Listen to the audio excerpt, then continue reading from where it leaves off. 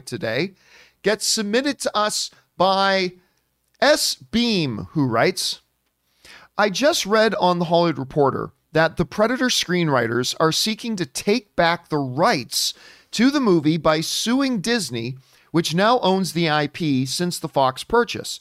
This particular copyright termination law allows authors to cancel transfers after waiting a period of time, typically 35 years. If they win this, what could it mean for other 1980s movies? Could this be a good thing or a bad thing for those who currently hold rights for older movies? Pretty intriguing. All right, thanks a lot for sending that in, man. And yeah, this is fascinating stuff. Now, normally, most film fans don't care about the legal mumbo jumbo of this, that, or the other thing, but this is actually pretty interesting. The basic idea here is that what are the name of the guys? These two brothers they're the ones who wrote a spec script. All right. They weren't hired to write the script. They wrote a spec script called Hunters, which later turned into Predators. And they sold this script to 20th Century Fox so they could make it into a movie and all that sort of stuff. Here's the thing. Section 203 of the Copyright Law, of the Copyright Act, has a clause that I've never heard of. I've never heard of this clause. We're not talking about public domain issues. Basically, Section 203 says if you've created a copyright and then you sell it without the proper terms of the contract, after 35 years, you can just take it back. But what does that mean without the proper terms of the contract? Let's take a look at that, shall we? Did you go to law school? I studied law, yes. Okay, all right. I thought that in my memory, but you also have lived 1,000 lives, so right. I can't keep track of all the different things. Now, I never worked in entertainment law. Like the law I worked in when I was starting out, like when I was clerking, I started out in real estate law, and then I went to personal litigation. And but I never did this sort of stuff. So anyway, but I do know how to read law. So let's go over for a second. And by the way, Tudadial Dundee sends in a super chat badge. Thank you, man. All right, let's go over. This is what's actually written in the Copyright Act, okay? Section 203 of the Copyright Act permits authors, or if the authors are not alive, their surviving spouses, children, or grandchildren, or executors, administrators, personal representatives, or trustees. Basically, what this is saying is that, let's say your great-grandfather wrote Mickey Mouse. That's a bad example. There's actually... Gone with the Wind. Let's say Gone with the Wind. And they wrote a spec script, sold it. But your grandfather's passed away, and your parents passed away. You actually still have a claim to this, which is actually pretty interesting. But anyway, so personal representatives or trustees, to terminate the grants, let's start this from the beginning. Section 203 of the Copyright Act permits authors to terminate grants of copyright assignments and licenses that were made on or after January 1st, 1978, when certain conditions have been met. Notices of termination may be served no earlier than 25 years after the execution of the grant, or if the grant covers the right of publication, no earlier than 30 years after the execution of the grant, or 25 years after publication under the grant, whichever comes first. However, termination of grant cannot be effective. Effective in law basically means this is when it actually happens. Okay. Termination of a grant cannot be effective until 35 years after the execution of the grant, or if the grant covers the rights of publication no earlier than 40 years after the execution of the grant, or 35 years after publication under the grant, whichever comes first. Now, there is a million caveats and subsections and all this kind of stuff. So basically what's happening here is this. These brothers who wrote this movie, they apparently in 2016, because remember, you can't submit a claim of termination until at least 25 years have passed. Well, let me just get some clarification here.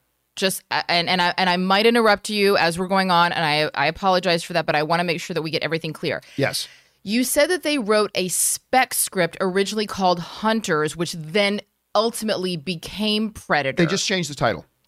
But the script itself was the script. Yeah. So it wasn't like they made a spec script and then when 20th Century Fox bought it, it was then rewritten into something else. To the best of my knowledge, correct. Okay. They may have toyed with it or tinkered with it. But they wrote the script. Yes. Okay. They were not hired by 20th Century Fox, Correct. but they wrote it on their own as a spec.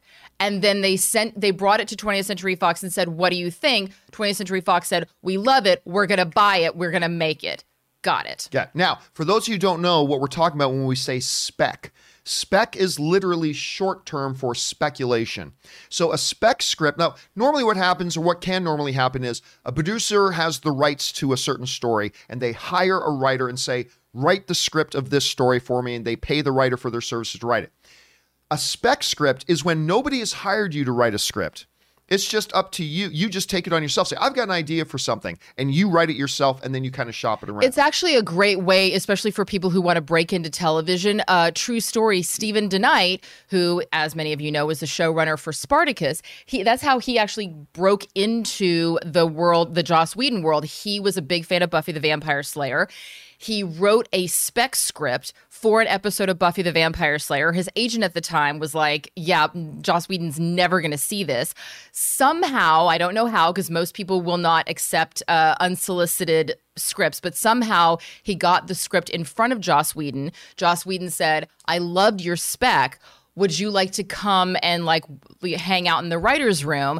And got to know each other. And the next thing you know, he was hired as a writer on Buffy and then Firefly, and the rest is history. So I have heard that writing a spec script for an existing television show is often a better way to get your foot in the door versus writing a pilot and trying to... Actually, Ronald D. Moore, of my all-time favorite television show, Battlestar Galactica, I believe, if I'm not mistaken, Robert Meyer Burnett would know the answer to this better, but I believe, if I'm not mistaken, Ronald D. Moore wrote spec scripts for Star Trek The Next Generation.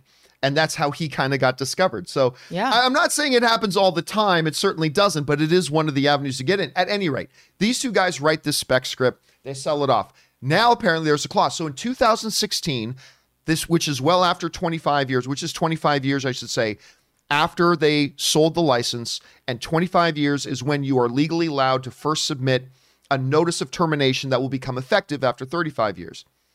So they submitted it in 2016, and Fox never responded to it.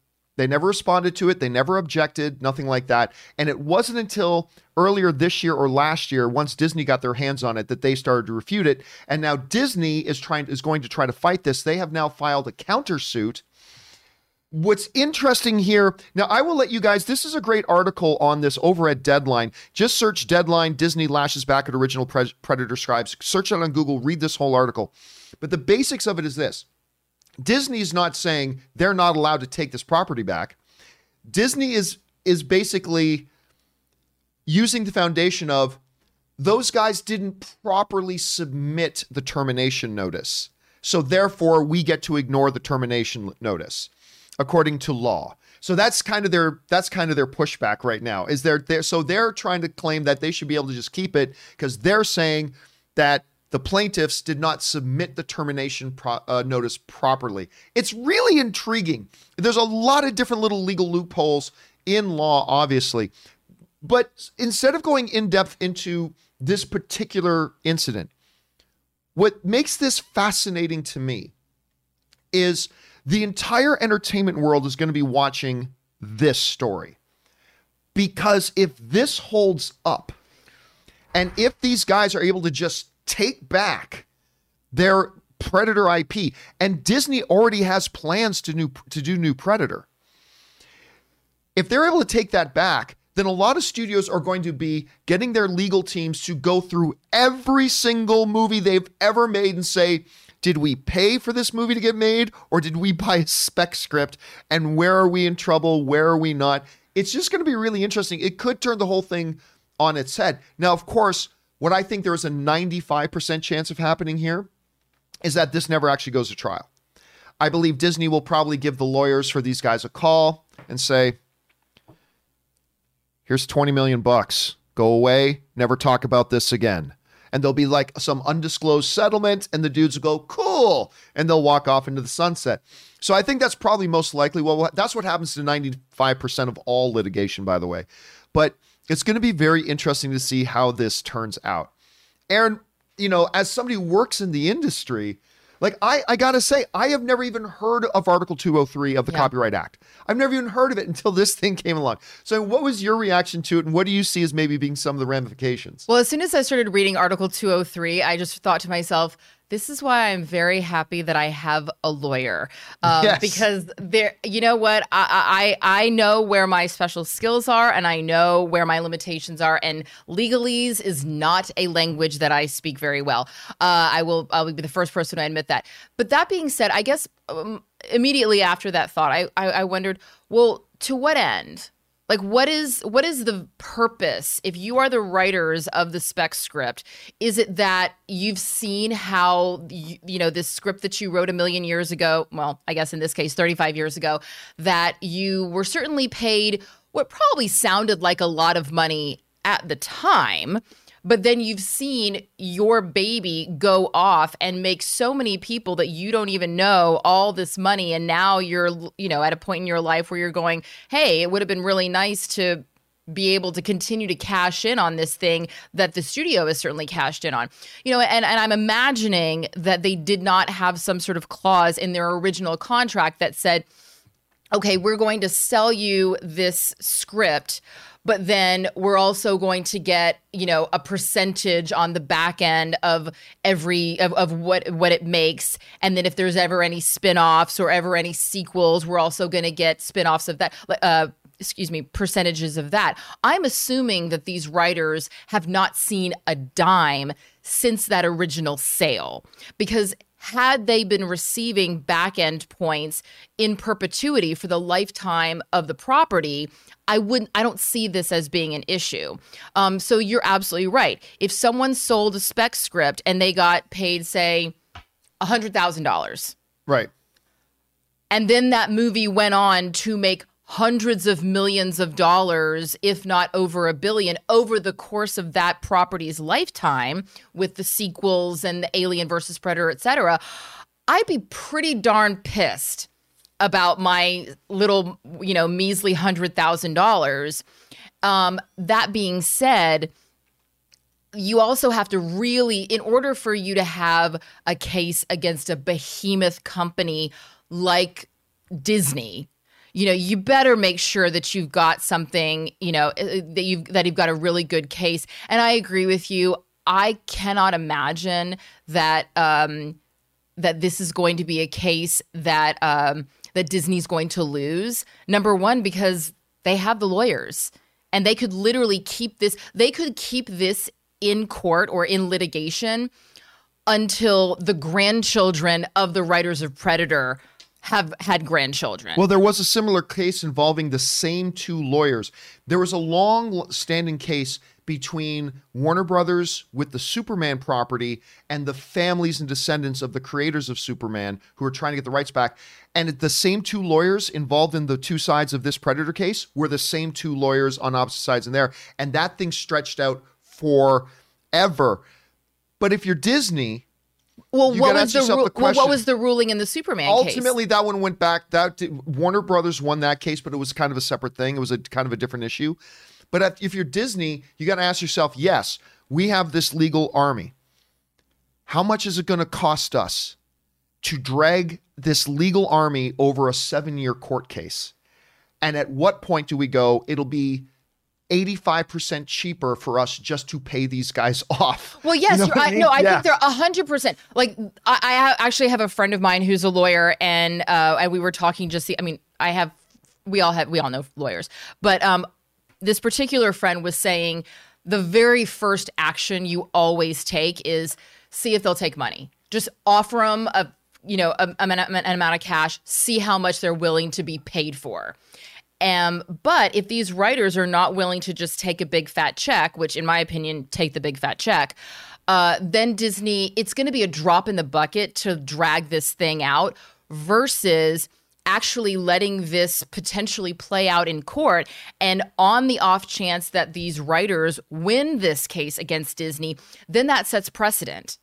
No, and that's when not only Disney, but the entire studio system is effed with a capital E. Yeah, and this is so Warner Brothers, Sony, everybody's in Disney's corner on this. Here's where it's a little bit different. Whereas a lot of the stuff in that Superman case was very nebulous.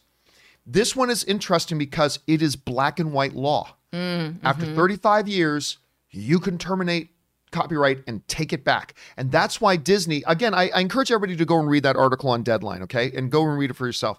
But Disney's only argument right now just seems to be they didn't follow the proper administrative technicality of submitting the application. Which leads us to believe that their lawyers are like, technically, they might have a case. Yeah, this could get very, very, very interesting. So it's going to be cool to see how this goes. Question is, guys, what do you think about this? I'm fascinated by this, even though 95% chance this is just going to disappear into the wind in a very hush-hush, closed-door settlement. Disney will cut a big fat check to these guys and it will never be spoken of again. But it could come up in other cases moving forward. And that's why after 1978, I guarantee you most studios probably started negotiating when they were buying spec scripts. We want it in the contract that you forfeit all future rights under the Copyright Act to come back and terminate this thing.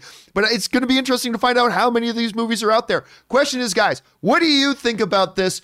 Are you as fascinated by me? Or do you think legal, blah, blah, blah, yawn? However you feel about it, jump on down into the comment section below and let us know your thoughts. Okay, guys, with that down, let's move on to main topic number 2. And our second main topic today gets submitted to us by Terrence Willoughby, who writes, "Hey, John and Aaron, if she's there, she is here, as a matter of fact. It looks like things on Last of Us are moving forward pretty quickly. I just read that Gabriel Luna has joined the cast. I really liked him in The Last Terminator and as Ghost Rider. Anyway, what do you think of his addition to the cast?" All right, thanks a lot for sending that in. And of course, Last of Us, video game movies suck. It's as true as, death and taxes, video game movies suck. It's an inevitability. But we've got a lot of things of hope on the horizon, and Last of Us is one of those things. Now, of course, recently we found out that Pedro Pascal is going to be playing Joel in The Last of Us. Fantastic talent. Can't wait. The young girl, I keep forgetting her name, who played Lady Mormont in Game of Thrones, she's going to be playing Ellie, which I was very excited to hear. But now it does look like they've gone off and got, honestly, the perfect guy to play Joel's brother, Tommy. If you're going to have Pedro Pascal, you got to get Gabriel Luna. This comes to us from the folks over at Variety who write, "The Last of Us series adaptation at HBO has added Gabriel Luna to its cast," Variety has learned. Luna joins previously announced series leads Pedro Pascal and Bella Ramsey, that's her name, who played Lady Mormont, who will star as Joel and Ellie respectively. Luna will star as Tommy, Joel's younger brother, a former soldier who hasn't lost his sense of idealism and hope for a better world. That, of course, comes to us from the good folks over at Variety. Listen, I got to tell you, this is one of the very rare comic book properties that I think stands a really good chance, because this Last of Us is all narrative. It's just all pure, fantastic narrative. Last of Us 2 is probably the best storytelling I've ever seen in a video game in my life. It was just, I was like, my guts were ripped out. My heart was broken. You're invested in this. I was just completely floored by the story of it. Now, obviously, they're going to start with the story of Last of Us 1, and we'll see how far this goes. I think Gabriel Luna is great. Listen, that last Terminator movie, not fantastic, but I really dug the way he chose to portray that Terminator. And obviously, a lot of people really liked him as Ghost Rider in Agents of S.H.I.E.L.D. I don't even like Agents of S.H.I.E.L.D. I thought him as Ghost Rider was pretty good. You pair him up with Pedro Pascal, I think this is a no-duh. I think this is a really great casting, so I'm excited about this. Anyway, Aaron, you heard about this casting. What do you think? Well, I'm just excited about this property in general. We've been talking about this for quite a while, and I also love the fact that this is brilliant casting for incredible actors, a beautiful pairing, as you said, with Pedro Pascal, and certainly a well-deserved casting for Gabriel Luna, who has more than earned his position to be in such a hot property with his work in these other big franchise properties, but also shows us a little more diversity than just the standard casting than we've been used to over the past, 10 years. And I look at that not as, oh, okay, well, this is a diversity casting. It's clearly not. It's just showing that, when you open the world up to look at any possibility for anyone to play roles, and you just go for the best possible performers, that can look like a lot of different things. And I love that Hollywood is starting to wake up to that, but also to elevate to elevate the opportunities for people who, were not getting seen for these opportunities 10 years ago, with the whitewashing of characters who, even if written as being one ethnicity or another, are now, actually being cast as such. Well, and that's one of the things. Look, we talked about this on the show when they first cast Pedro Pascal. The thing is, like, some people will say, well, wait a second, Joel and his brother are supposed to be white guys. No, they're not. No, they're not. Hey, guess what? That's like saying, wait a minute, Wolverine is supposed to be 4'11". Not in the movies, he's not. In the movies, he's 6'1", Hugh Jackman. Yeah. You're thinking about something else. In the movies that they have done so far, Wolverine is 6'1", 6'2". It doesn't matter what he was in the comic book. In the movies, he's this. Well, and Mickey Rooney's character in Breakfast at Tiffany's was supposed to be Asian. Right. So he wasn't supposed to be Mickey Rooney. So, we can do anything. That's why all that matters is, did they get really good talent to play the role? Exactly. And clearly in this case, they did. Last of Us is continue with every single casting choice and every piece of information that they're sharing. They're letting us know, hey, we're working on something good here, and it just continues to increase the excitement about this project. Do we know when that's planning on coming out? Oh, I can't remember off the top of my head. Okay, I can't remember off the top of my head. The question is for you guys. Maybe you guys jump in the live chat there if you guys know the release of it. I can't remember. But anyway, guys, question is, what do you think about the addition of Gabriel Luna to play Pedro Pascal's brother? I think this is a great casting. I think these two are going to pair off really well. What do you guys think? Jump on down into the comment section below and let us know your thoughts. All right, guys. With that down, let's move on to main topic number 3. And our third main topic today gets submitted to us by Ophel M, who I know somebody named Ophel, actually. Ophel M writes, as the DCEU continues to move forward in this new direction, one of the movies I can't wait for is the next Aquaman. I love the first one. I'm also a big Game of Thrones fan, so I get excited about the news. Help me out. Pilo Asbeck. He played Euron Greyjoy in Game of Thrones, was joining the movie with Jason Momoa, so I guess you could say it's a Game of Thrones reunion. I haven't seen Pilo in anything other than Thrones, so I wanted to know what you think of him and his casting. Thanks. All right, thanks a lot for sending that in. And yeah, listen, this guy as Euron Greyjoy in Game of Thrones was awesome. I loved every scene he was in that. Now, I'm not familiar with a lot of his work, right? The only other things that I know him from are Ghost in a Shell, not the best movie, but he was pretty good in it. But the other one was the tragically underwatched movie Overlord that he starred in along with Wyatt Russell, who is currently, Walmart Captain America and Falcon and Winter Soldier. Overlord was a lot of fun, and ain't nobody went to go see it. It was a fun little movie. And he was also in Ben-Hur. Oh, well, that's another very forgettable movie. Yeah. That was that was so bad. But at any rate, this guy in Game of Thrones and in Overlord, I just think he was terrific. So adding him to an Aquaman now, so obviously because we're most familiar with him as Greyjoy, we're thinking villain. And maybe he will be the villain. Maybe he'll be a villain here. Maybe yes, maybe no. We don't know. I don't want to typecast the guy. But overall, this is pretty fantastic. I like this guy. He's got a terrific screen presence. He has a way of coming on screen. Because listen, Game of Thrones had some really big, larger-than-life performers and characters. But whenever Euron was on screen, he owned the screen. He captured your attention. And if he can bring that kind of presence to a movie like Aquaman 2, hell yes, sign me up. Anyway, Aaron, you heard about this. What do you think about the addition of, I'm going to try it again, Pilo Pilo Asbeck? Asbeck. Yeah, that's how I'm saying it. I'm probably wrong, but what do you think about him joining the cast of Aquaman 2? I think it's great. Yeah, I agree. He has a charisma that I think is what really sells a villain. You know, when we talk about the greatest villains in cinema history, I mean, I challenge you to come up with one that would top Anthony Hopkins in Silence of the Lambs.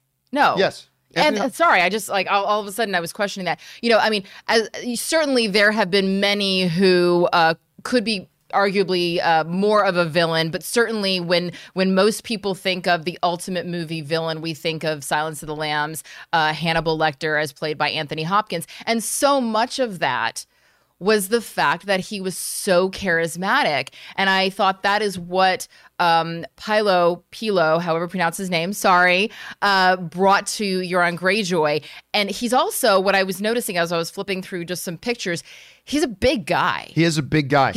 He's tall. He has a very large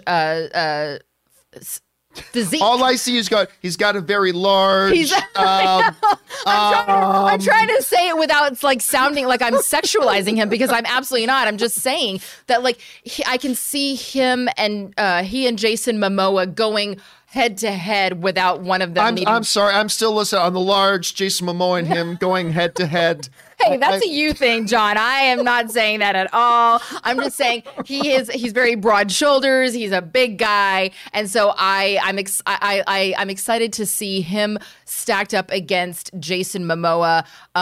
You know, like, for example, if Jason Momoa was doing Aquaman with Seth Green, it probably would be a little bit of a different dynamic. You know, Seth Green is brilliant in his own way, but just the physical nature of the two of them, kind of like when you added Dwayne "The Rock" Johnson with Vin Diesel in the Fast and the Furious franchise. You were like, wow, these are two, like, you know, mega dudes, like, going after it, you know, on a very physical, action-packed movie.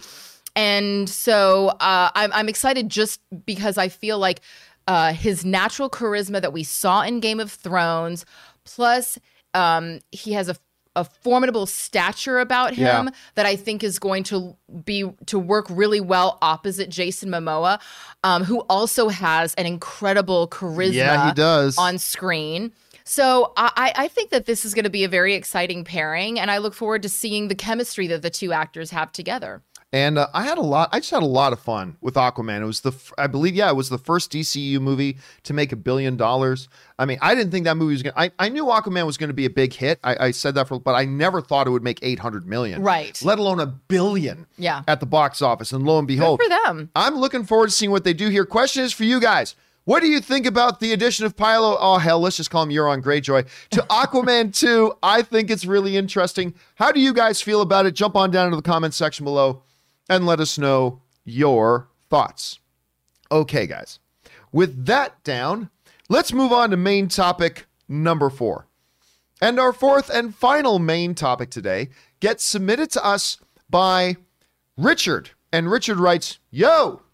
Okay, I know this kind of sounds like a Gus's gas station blog rumor, but it actually comes from the mouth of the star and director.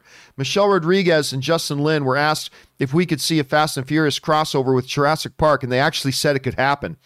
I know it sounds crazy, but don't forget, they were going to cross over Men in Black and 21 Jump Street. That's true. The plans were there in the works to cross those two things over. So it could happen, right? What do you think the chances are that we see a T-Rex living a quarter mile at a time?" All right, thanks a lot for sending that in, man. And yeah, look, let's not forget, a number of years ago, not so long ago, we found out because of the Sony email hacks that they were honestly and seriously contemplating, even had scripts written for the idea of a 21 Jump Street and Men in Black crossover. I hated that idea at first. And I remember as time went on, I started to dig the idea. I can't remember why I started to dig the idea, but whatever. Maybe I just thought, this is just so ludicrous, I got to see it. Well, obviously, a lot of people now, there's a big thing in fandom that always talk about, let's cross over this with this, and this with this, and this with this, and this with this, and get to the point. So I remember seeing on Twitter a long time ago, somebody made a meme of Fast and the Furious with dinosaurs, right? which was out there. So, Michelle Rodriguez and Justin Lin were straight up asked, could we ever see, Fast and Furious cross with like Jurassic Park because they're under the same studio banner? Could that actually happen? And what they said could surprise you. This is what they said. Michelle Rodriguez started to answer first, and she said, I'm all in. Once you reach a certain pinnacle, there's nowhere to go but to cross brands and merge. It's what big corporations do with each other when they get too big. You just have to brand and merge with each other. The only thing standing in the way is lawyers and studios. Usually, the brands that you're trying to merge belong to different studios. But if it's under the same umbrella, I don't know. I'm just saying it works. At which point, the director of Fast and Furious jumps in, Justin Lin. He says, I never say never to anything. Part of our philosophy is not to ever be boxed in or labeled. That's all I will say. So remember, this is in response to the question about whether or not they will actually cross over Jurassic Park and Fast and Furious. Now, look, let me say this clearly. I do not believe this is ever going to happen. I do not believe this is ever going to happen. However, I will say this. Normally, when actors and directors are posed with preposterous questions like this, there is no, but you never know. You never want to say never, right? They just spoke in both, especially Michelle Rodriguez, just spoke, like kind of laid it out. Listen, you hit a certain point. What's there left to do? We've got Ludacris and Tyrese in space suits with rockets. What is left for us to do? At some point, you merge brands, and she's obviously given this thought. These is all under one roof of Universal. This is something, it could happen, and I would be all in. And then Justin Lin's like, look, all I'm going to say about this is we never want to narrow ourselves down, blah, blah, blah. Now, look, again, I don't really think there's any real chance of this happening. But what other franchise than Fast and the Furious could you bring up such a proposal where it's actually not the craziest thing you're going to hear today? You will probably hear 3 or 4 other things today that are crazy. And again, I say that having already established, I do not think this is ever going to happen.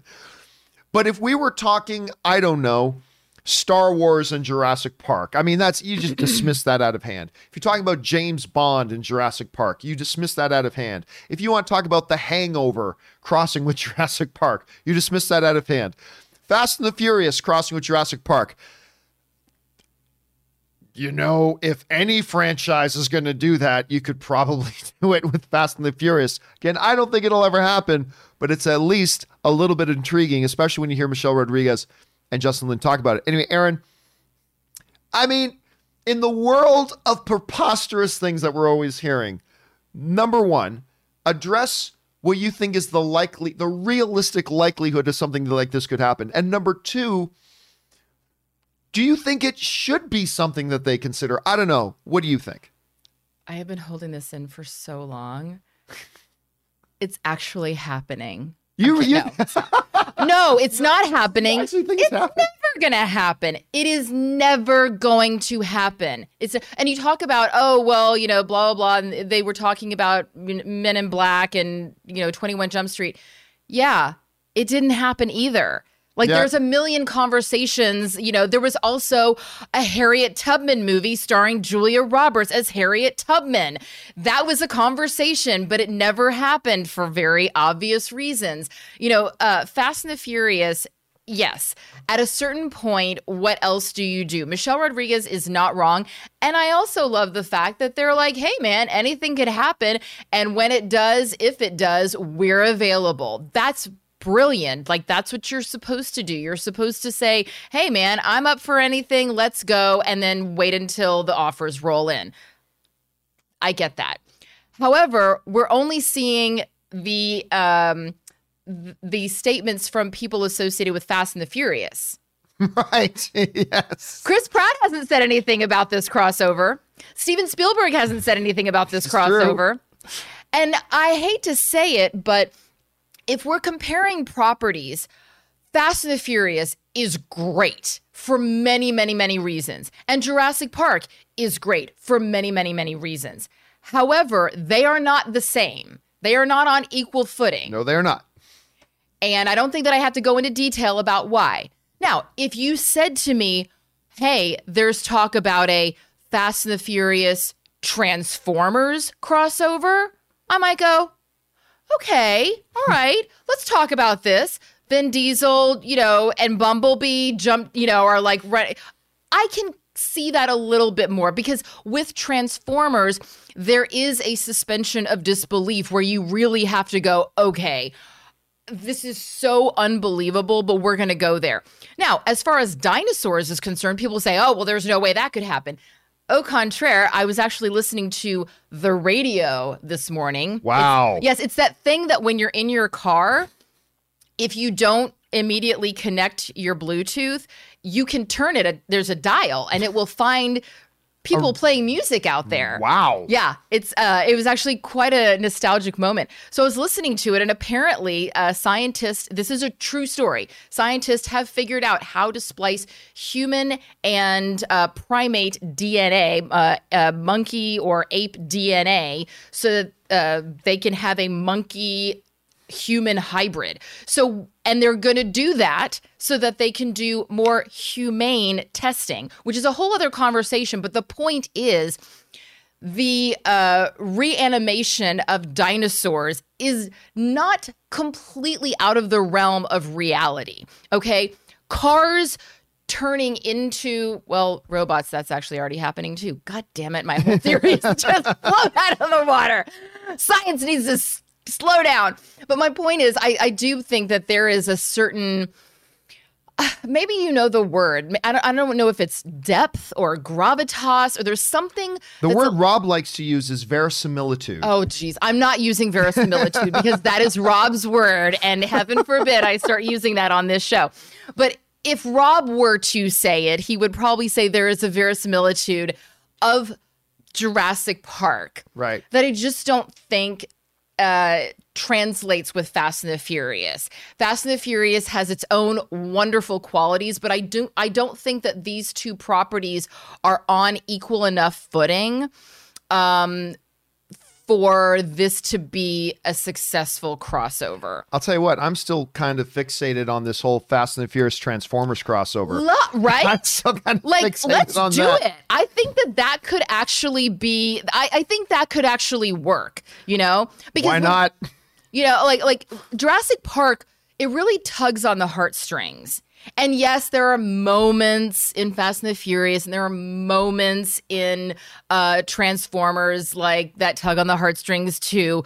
But you really got to work to find them. Yeah. Jurassic Park, like just the music alone brings your John heart. Williams' score. Your heart just starts swelling, and all Laura Dern has to do is look up, and you know exactly like what she's looking at. Or Bryce Dallas Howard just has to turn, and you can just imagine what she's seeing. We're not getting that from Tyrese. God love him. We're not getting that from Ludacris. Love them both. Wonderful performances in the Fast and the Furious. But that's not Fast and Furious. But these two things are one of these things is not like the other. This is not a good matchup. I can write the script for it already. I can just hear it now. Vin Diesel's just like, yeah, Megatron, you got Energon. I got family. Make this happen. That's why are we wasting time with Jurassic Park? Let them do their thing. They have so far to go before they jump their shark. Fast and Furious jumped your shark with the third. Tokyo Drift was jumping shark. You guys did it. You succeeded. You beat all the odds. Keep going. No one's trying to slow you down. Just let Jurassic Park do their thing. Go for Transformers. I'm begging you. All right, guys, the question is for you. What do you think about these? I just think it's very, very fast. Again, I never think in 1,000 years is actually going to happen, but I thought it was fascinating. And what other franchise could you be talking about other than Fast and the Furious to do something like this? How do you guys feel about it? Jump on down into the comment section below and let us know your thoughts. All right, guys.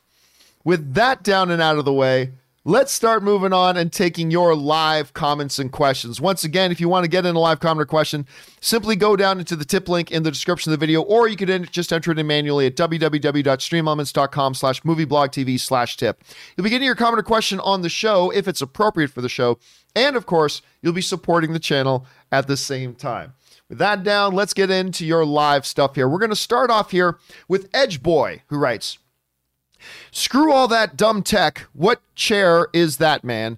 Damn thing looks comfortable as hell. Oh, my chair. Anyway, I don't think the power broker will even be shown. This reminds me of the engineer theories going wild from WandaVision, and we all got let down. Thanks, John." I didn't get let down. I mean, it just didn't work out the way I thought it was going to go, but I didn't get let down by it. Yeah, this chair, I love this chair. This is the best office chair I have ever had. What is it and where did it come from? I don't know. I literally just got fact checker Jonathan and Ray one day, and I said, "Guys, my chair is killing me. Go pick me a chair."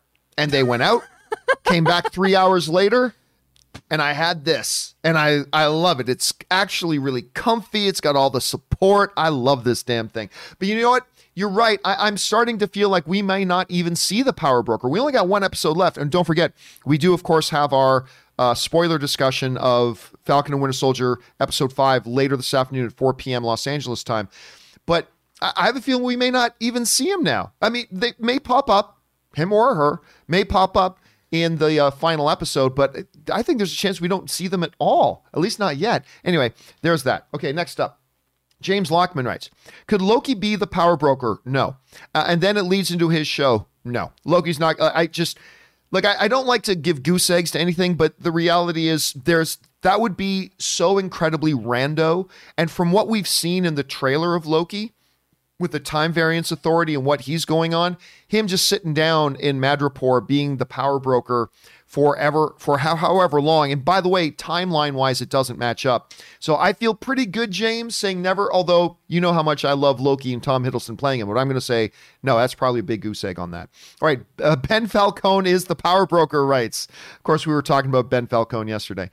This week, 10 years ago, we were blessed with Atlas Shrugged Part 1, The Conspirator, Rio, and Scream 4. 20 years ago, we had the Oscar Award winner Joe Dirt, Josie and the Pussycats, Bridget Jones' Diary, which is actually, I really like Bridget Jones' Diary. Johnny, which movies stick out to you? Have a great day.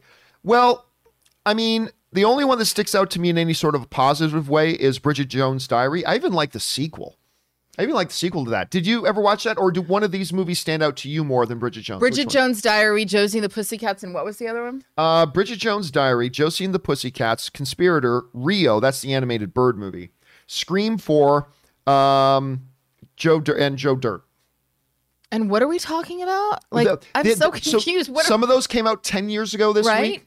The other half came out 20 years ago to this week. These are the anniversaries. This week is the anniversary of those films. Any of those stand out to you? Joe Dirt. I never saw the movie, but I remember just the poster. Well, no, when I was working in Detroit on Detroit 187.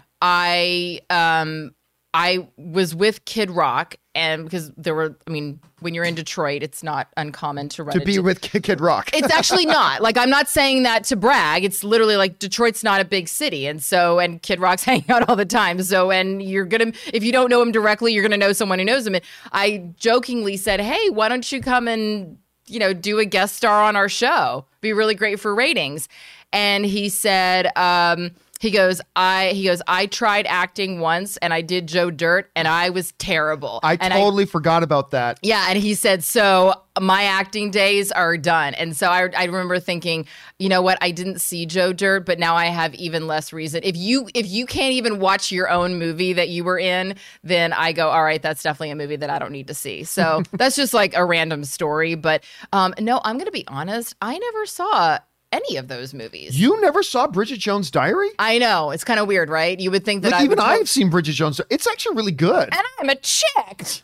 No, it's not that. It's just it's a type of movie that, knowing you, I feel like that's one that's more up your alley. I am not a fan of rom-coms. I just find most of them so contrived, so forced, so and yeah, stereotypes exist for a reason because there's often, an element of truth. I get that. So I do understand that, but it's like, they're just not my thing. They don't intrigue me. I like psychological thrillers. I like period pieces of, even psychological thrillers that are period pieces like Double Indemnity. rom-coms aren't my thing. I'm not really attracted to them. So if there's a specific reason for me to watch one, then I will. But yeah, I never saw Bridget Jones' Diary. It just didn't really look exciting to me. All right, it's half comedy, half drama. It's actually really quite good. I'm sure. I have no doubt that it's great, and I'm sure that in the world of all the movies that I still need to sit down and watch, sure, Bridget Jones' Diary is one of them. I mean, it's a movie that has clearly stood the test of time. People are still talking about it. People still love it. Renee Zellweger was nominated for her first Academy Award for that, I believe. So sure, I'm not saying that it's not a movie that I should see. I'm just saying it's not a movie that at the time I had any interest in seeing. All right, let's move on. Next up comes us from Jason, who writes, when a studio releases a trailer on YouTube, do they work with other channels to play the same trailer? It might just be me, but it bugs me when other channels upload a trailer and put official trailer in the thumbnail and title. I don't know why that would bother you. It's a commercial. It's a piece of corporate manipulative marketing to try to trick you into watching a movie. I mean, I love trailers. I did an entire documentary about trailers. But I mean, why does it bother you when somebody uploads? But yes, a studio will often coordinate and whitelist and give certain YouTube channels the rights to upload their things as well because they want to get that reach. Not everybody can do it. Don't go get a copyright strike. But yeah, they will often work with other channels to upload their trailers as well. Because I can't decide if I really want to be friends with someone who has so few problems that the only thing they're pissed off about is the YouTube trailers, or if the thumbnail to the YouTube trailers. The thumbnail to the YouTube trailers. Or if this is just a person who will complain about anything, because it doesn't really seem like come on. We all complain about the weirdest things sometimes. We all do. But no, I feel like that's a personal dig, John. No, I'm saying, listen, you know me. I will bitch and moan and rant about the weirdest things. I do bitch and moan to you a lot about a lot of things. So do I. True. All right. That's true. What's next? Mike Thompson writes, hey, John, I recommend you give the Ninja Turtles cartoon from 2003 a try. Of course, I gave the Ninja Turtles cartoon from 2003 a try. It sucks. It's still kid-friendly, but far darker and more mature than its 87 version. Oh, you know what? Maybe I'm thinking of a different one than the 2003, more mature than 1987 version, and borrows many themes and storylines directly from the comics, and it's available on Paramount Plus. You know what? I take that back. I step that back. Maybe I have checked it out. Maybe I haven't. I will have to take a step back and maybe go and check that out. We've been talking about Teenage Mutant Ninja Turtles a little bit lately because I actually think the incarnation of Teenage Mutant Ninja Turtles, the skateboard riding, pizza eating, cowabunga dude guys, are an absolute abomination. Yeah, I don't get it. The real Teenage Mutant Ninja Turtles, which were created in the early 80s in comic books, they were a black and white comic book. They were dark. They were violent. They were gory. It's about these ninjas who would go and kill like members of the other ninja clan, the Foot and stuff like that. It was very dark and very serious in its ridiculousness. Turtles? I can't remember. They were mutated. They were turtles in a half shell. But anyway, I like Teenage Mutant Ninjas. Sure, but why turtles? Anyway, then everybody gets mad at me for that because everybody grew up loving the Teenage Mutant. I think they're an abomination of what the originals are. All right, let's move on. Next up, Tronathan writes, I got to be honest with you, I don't like it when you and other critics talking about a movie calling it garbage or trash or any other shit talk. It's like saying it's awful or terrible isn't good enough. It makes you guys sound unprofessional. Well, fuck yourself. I'm sorry. Fuck you. Go fuck yourself. I'm sorry. I didn't realize that you were coming here for professionalism. Call HR. If I think something is trash, I'm going to call it trash. If I think something is great, I'm going to say it's great. If I think something is fucking orgasmic, I'm going to say I fucking came in my pants. A little bit of Lonely Island there for you. I don't like it when you sing. Well, go fuck yourself. I don't give a shit if you like the words that I use. I really don't. Like any film critic, anybody should, if there's terminology that accurately reflects how they feel about a piece of art or subject matter, then that's the words and terminology they should use.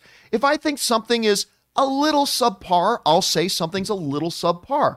If I think something is, awful, I'll say it's awful. If I think something though needs something to accurately represent my thoughts on something, if I need to go beyond just saying it's awful or whatever, because I don't think that accurately captures how I feel about it, and I think it's absolute garbage, then I need to say I think it's absolute garbage. Now, I will, of course, always follow that up by saying it's all subjective. Just because I didn't like it doesn't mean you shouldn't like it. But if I'm going to properly communicate so you understand how I felt, then I'm going to use terminology that I think accurately reflects how I felt about it. And if your precious little behind can't handle that, then I'm sorry, but you're not going to censor me, and you're not going to put rules on me about how I can or cannot express my overwhelming, orgasmic, stain-filled love of something, or my absolute garbage, terrible dumpster fire of something. I'll use it when I think it's applicable. So, I mean... Well, and also, like, let's be serious here. We're not directing these comments at a human being, okay? There are plenty of YouTube shows that you can click on where people are being referred to as garbage and people are being referred to as terrible. We're talking about art, which is subjective. Now, I can sit here and say Teenage Mutant Ninja Turtles, for example, is a piece of garbage film. One of my dear friends was in that film. She is not a piece of garbage. She is a remarkable human being. The people who wrote the film are not garbage or terrible human beings. It's just that, you know what? Maybe something that they did was kind of garbage. I will be the first person to say that I was in an episode of Bold and the Beautiful, and it was garbage. It was fucking awful. And when I watch myself in that, I'm like, damn, that girl sucks. However, I don't think that I'm garbage. I just go, wow, my performance in that was garbage, you know? And so, like, your priorities are a little shifted if you're getting butthurt about the fact that we're not using politically correct terminology when we're talking about subjective art, okay? So if you don't like it, I mean... Again, it's called the John Campea Show for a reason. At the end of the day, my job is to give my thoughts, opinions, and viewpoints on certain things. That's all I can do, is give you my perspective. But if I'm going to do that accurately, then sometimes I need to use terminology that will make it abundantly clear what my thoughts on it are. So, yes, I will not be censored. I will not be told what I can and cannot say. Because otherwise I'm doing a disservice to the people who honor me by spending time in their day to watch my show. I would be doing a disservice to people who tune in if I don't give them an accurate picture of how I feel about something. Doesn't mean they have to feel the same way. I think we all understand that. But so anyway, there's that. I'm going to move on from this. It's not worth any more of my time. Anyway, Captain Antarctica writes, have you seen the online discussions about Falcon and the Winter Soldier having a pandemic or virus plot? Yeah, I don't buy any of that. I think that was very weakly put together. With rewrites and reshoots, changing the narratives. Is this the case? If this is the case, it makes sense with Carly Donna being a known actress, her dying and the vaccine. Yeah, I've seen the discussion about it. I've seen nothing that equates actual real information to legitimately suggest that could be the case. Now, that's not me saying that it is impossible that that's the case. Not at all. I'm simply telling you from the limited perspective that I have yet to see anything that's actually compelling, legitimate information that actually points to that's the case. So personally, I dismiss it. That doesn't mean it's impossible and that other information may not come to light later on. But for now, I haven't seen any legitimate information that backs that up. Again, doesn't mean it doesn't exist. I'm just saying I have not seen such information yet.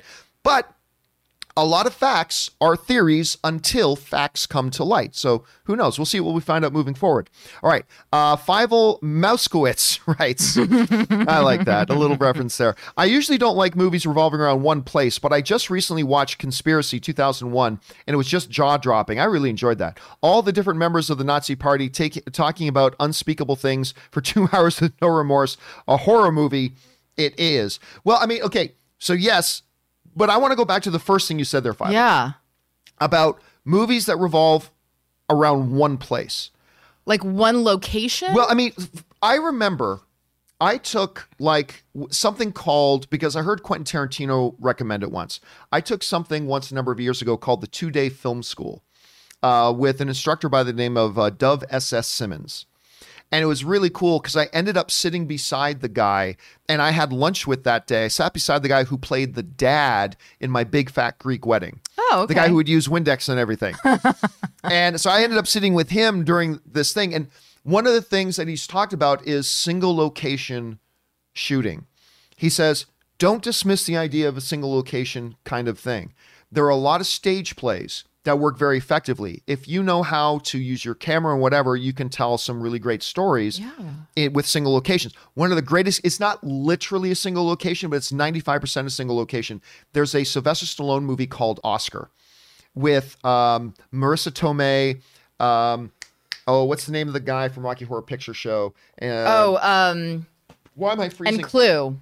And Clue, yes. And I'm freezing on his name. Oh my gosh, I love him. I remember the name of his character, Dr. Poole. But anyway, mostly just takes place in this house. There's a Ryan Reynolds movie that I think Tim Curry. If somebody said Jim Curry, I'm waiting, that's not right. Darren J. Seeley puts it accurately, Tim Curry. So does Larry. Tim Curry. He plays Dr. Poole in that movie. There's a Ryan Reynolds movie that I still to this day really believe he should have gotten an Academy Award nomination for called Buried. Did you ever see it? Oh, Tom talks about that all the time. The whole movie, without a single frame of exception, the entire movie takes place in a box. Ryan Reynolds wakes up. This is how the movie starts. Ryan Reynolds' character wakes up in a box buried 6 feet underground. That is one of my greatest fears, is to be buried alive. And the whole movie takes place in that box. The entire movie. Look at Room. It's amazing. Room, yes.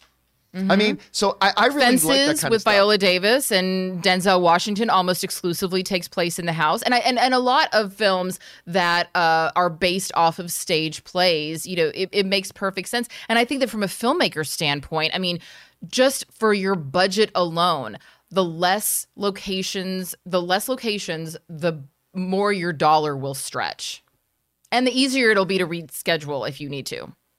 Okay, let's move on here. Next up, we've got Dennis Chip Chapman writes, "Hey, John, here's a silly little question pertaining to Canada." Well, I always love questions regarding Canada, which I love and respect. Being the good Canadian kid that you are, you recently mentioned Saskatchewan. I lived in Saskatchewan for a couple of years. Have you ever heard of the Guess Who's song, Going Back to Saskatoon? Check it out. Well, I'm very familiar with the Guess Who, but I'll admit I'm not a big Guess Who fan. So I'm I don't know. back to Saska. I'm Yeah. going Saska. Man, I don't think so. No, I'm not familiar with it. But one of the things before I ever lived in Saskatchewan, of course, one of Saskatchewan's biggest claims to fame. Did you guys ever watch Super Dave Osborne down here in the States? You guys had Super Dave Osborne down here? Wait, and Tom and I were literally just watching old episodes of Super Dave like 2 nights ago. I'm not even kidding. Seriously? Well, because we watched Curb Your Enthusiasm, right? And I was he's on Curb Your Enthusiasm. And he's on Curb Your, and I could never place him. And I was like, why do I? But when I was a kid, I didn't realize that Super Dave was a joke. I thought it was a serious show. I was a kid. I didn't understand satire. I mean, I knew at the end that it wasn't actually Super Dave, that was in those crazy things. But as an adult, yeah, we went back just a few nights ago and watched some episodes of Super Dave, and it's hilarious because he plays it so straight for so long, and then it has this really big payoff at the end of just absolute bonkers absurdity. For those of you who don't know anything about Super Dave Osborne, it's basically a sketch. He's a stuntman. He's a professional stunt. Think of an Evil Knievel, and he does professional stunts, but it's all fictitious. It started on a what do you call Saturday Night Live? It's a sketch. A sketch show. It started on a sketch show, a Canadian sketch show called Bizarre, with a comedian named John Byrne or something like that who hosted it. And Super Dave Osborne began off as a recurring character on that. And what they would do is they would go off to the location of the new Super Dave Osborne stunt. And they had this fake ESPN-like sports commentator. And whenever Super Dave Osborne was getting ready to start his stunt, they would always harness him with some kind of safety equipment. And what does this have to do with Saskatoon? It's all a setup to say this. The sportscaster would say, "Now, of course, Super Dave Osborne is being strapped in with his safety belts made of genuine Saskatchewan sealskin bindings." And that's, growing up, that's the only thing I ever knew about Saskatchewan. Like, that's where I live. Genuine Saskatchewan sealskin bindings is what they would say. And I used to love that. Anyway, Guess Who? No, not really familiar with that song, but I'm going to have to go look it up, Dennis. All right, next up. Sorry we spent so much time on that, guys. That was fun. Alan writes, "Hey, John, just watched the Parks and Rec Oswald filibuster, one of the greatest things ever on television, and I love it. What's your favorite part about it? And if you could combine any universes, what would you do?" We all know the answers: John Wick, Nobody, Atomic Blonde, and The Gentleman. I mean, that one would be great.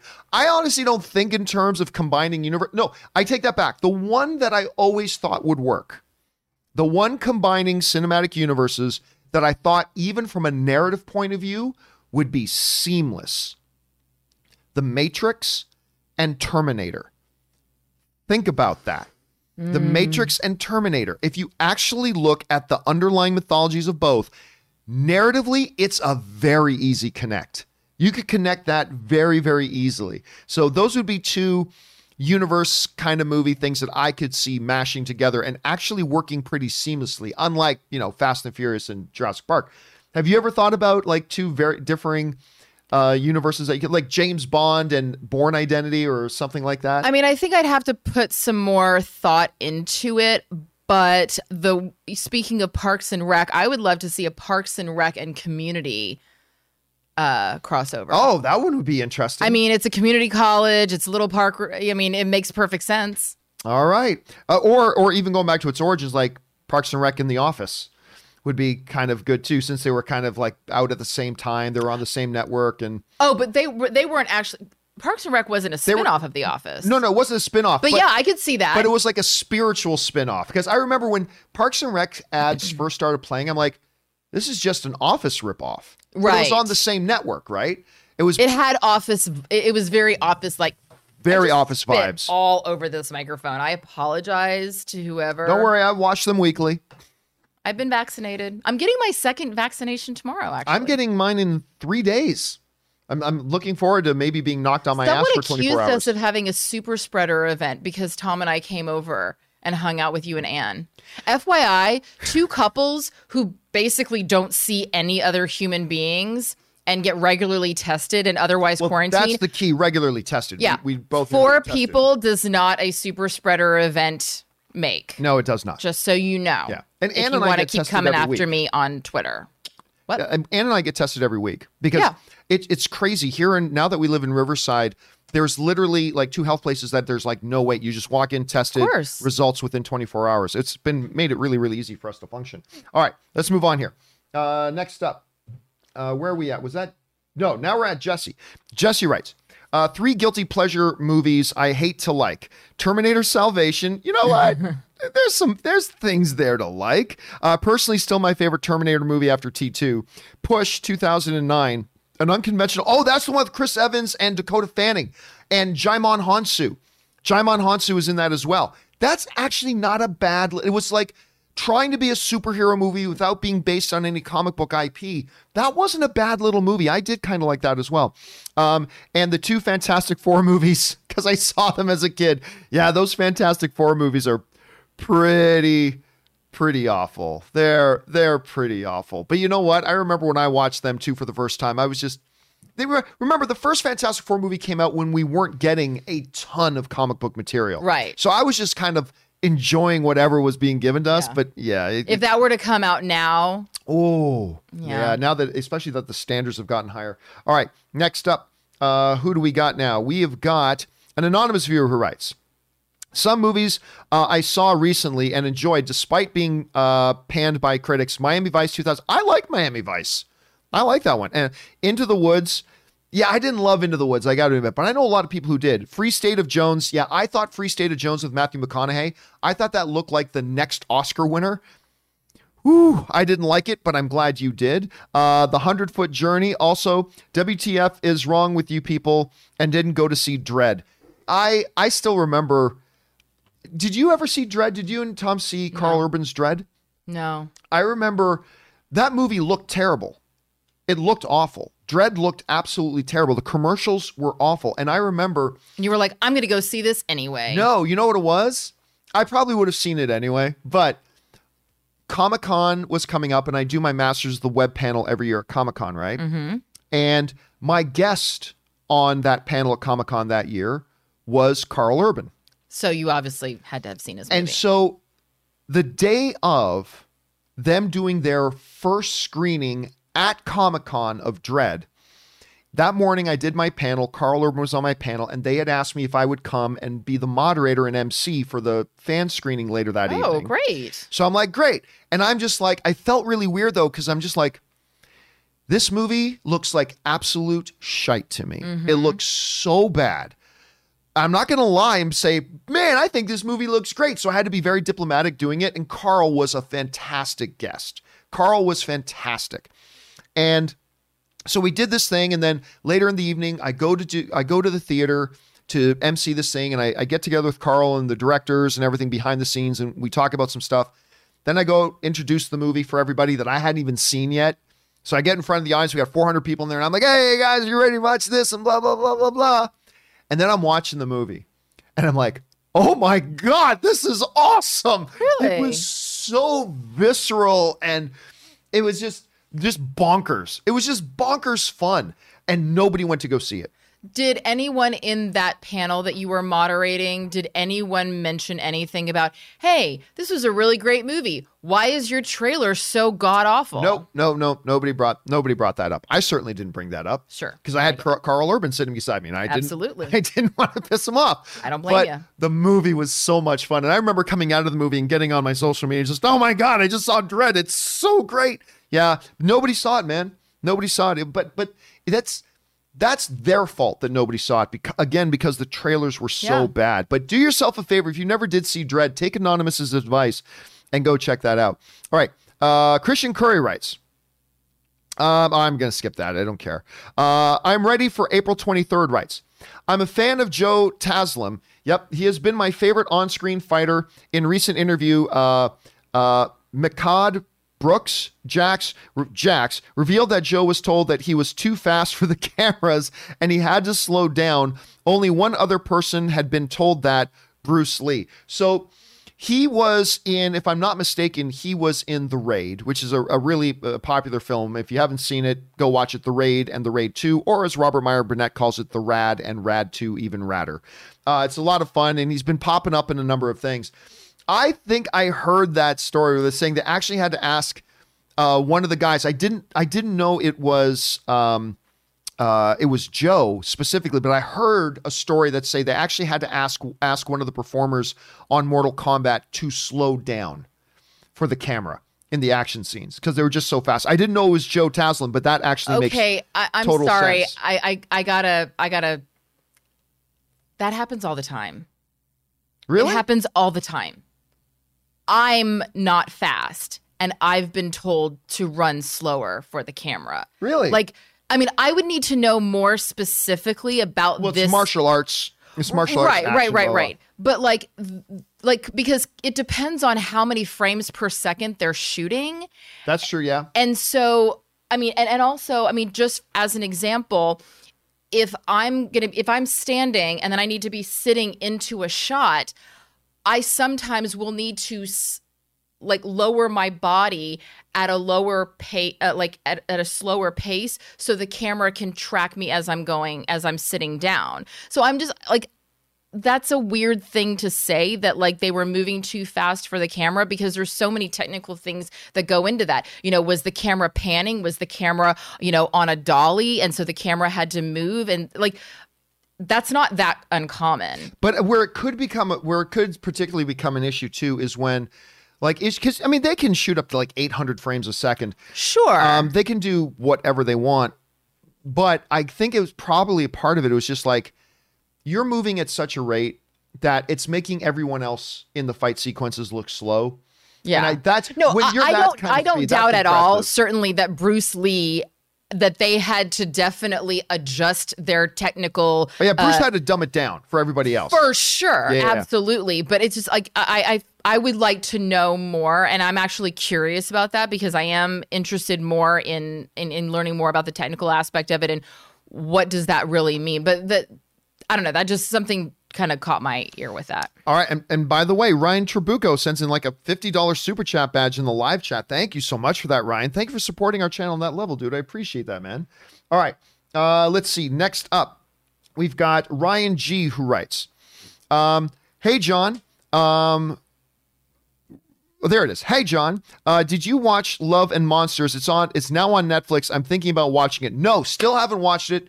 Heard really great things about it. The trailer was really charming. It reminds me a little bit about it reminds me a bit like Zombieland and what's it called? Not Warm Hearts. What was it called? The one with Teresa Palmer It's called Beating Hearts, Warm Blooded, Warm Hearts. And the zombie love romance movie. Anyway, whatever. It kind of reminded me of those two things, but I never did get around it. But I keep hearing from people that it's really, really good. And so, but I just never wanted to drop. Warm Bodies. Warm Bodies. Thank you. That's the name of the movie, Warm Bodies. Thank you to Mark Newman and Roke and everybody else, Johnny, TJ, Darren saying, yeah, Warm Bodies. Actually, if you haven't seen Warm Bodies, really nice little film. Anyway. Are there a lot of insects in Warm Bodies or Love and Monsters? Oh, you haven't seen Love and Monsters. I haven't seen Love and Monsters. Someone said that there's a lot of that I'm not giant insects. They said watch it, Aaron. Don't watch it. Insects, a lot of them. So maybe that's Love and Monsters. I don't know. Maybe that's Love and Monsters. But thank you very much for that. The Great Bondi. I always appreciate you guys looking out for me. But I just never thought. It's like a lot of things. If I'm going to pay $20, $25, $30 to watch a movie, I want the movie theater experience. So I just like I'm not going to drop that money for it. But if it's on Netflix now I'll probably see it. Thank you for putting that on my radar, man. I appreciate that. Okay. Where are we at here? Next up, we've got Dad Jokes who writes, hey, John, Dad Jokes here. You said Spielberg's one and only directorial blunder, in your opinion, was The Terminal. But something just dawned on me. What about the Indy 4 movie? Please clarify if you don't mind and bring on the filthy $700 robot toy happy ending. Yeah, so if you guys saw the show the other day, you know what Dad Jokes is talking about with the $700 robot happy ending. Anyway, the thing about Indiana Jones and the Kingdom of the Crystal Skull is this. I've said this from my very first review of the movie, and I stand by it.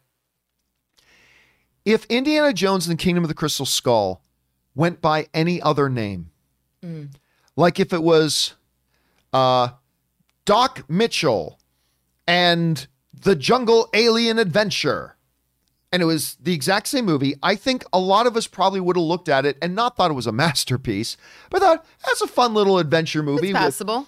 Doc, whatever I said his name on, Doc Mitchell. Let's call him Doc Mitchell. Doc Mitchell, yeah, it's fun. Wasn't a good Indiana Jones movie. Right, there's an expectation. Yeah, but most of that, see, the reason I don't saddle Steven Spielberg with that one is because all of the drama, that was such a unique movie with George Lucas. I mean, obviously, not David Goyer. Who is the guy who wrote Shawshank Redemption? I keep forgetting. Anyway, so the guy who wrote Shawshank Redemption and directed Shawshank Redemption wrote a script for Indiana Jones 4. If I'm remembering this correctly, and Harrison Ford was on board with it. Steven Spielberg was on board with it. Frank Darabont. Thank you. Stephen King. No, Stephen King wrote the original story. Oh, right. Frank wrote Darabont. The original short story for it. Frank Darabont. So Frank Darabont wrote an Indiana Jones 4 script. Had nothing to do with aliens. And to do another Indiana Jones film, the triumvirate had to all agree. George Lucas, Steven Spielberg, and Harrison Ford. Spielberg loved the Darabont script. Harrison Ford loved the Darabont script. George Lucas did not. And so George Lucas went out, got his own guy, and they eventually put together this thing. George and Steven are best friends. So Steven goes ahead and directs the next one anyway. But I mean, that one I kind of considered for Steven Spielberg was a no-win situation. Not that the director still isn't like the buck stops here person. He is. But that was such a unique set of circumstances, that movie, that I don't really hold that one against Spielberg. So to me, the one true Steven Spielberg blunder is Terminal. But a lot of people like Terminal.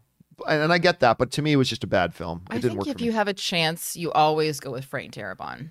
Yes, if you have the choice. If you have a choice, yes, you go with the Darabont. Do you have dinner with your wife or Frank Darabont? Go with Frank Darabont. You go to dinner with Frank Darabont. If Tom said to me for our anniversary on July 2nd of this year, our 5-year anniversary, if he said, I have a chance to go to dinner with Frank Darabont, I'd be like, I will Netflix and chill with Joey and the cats.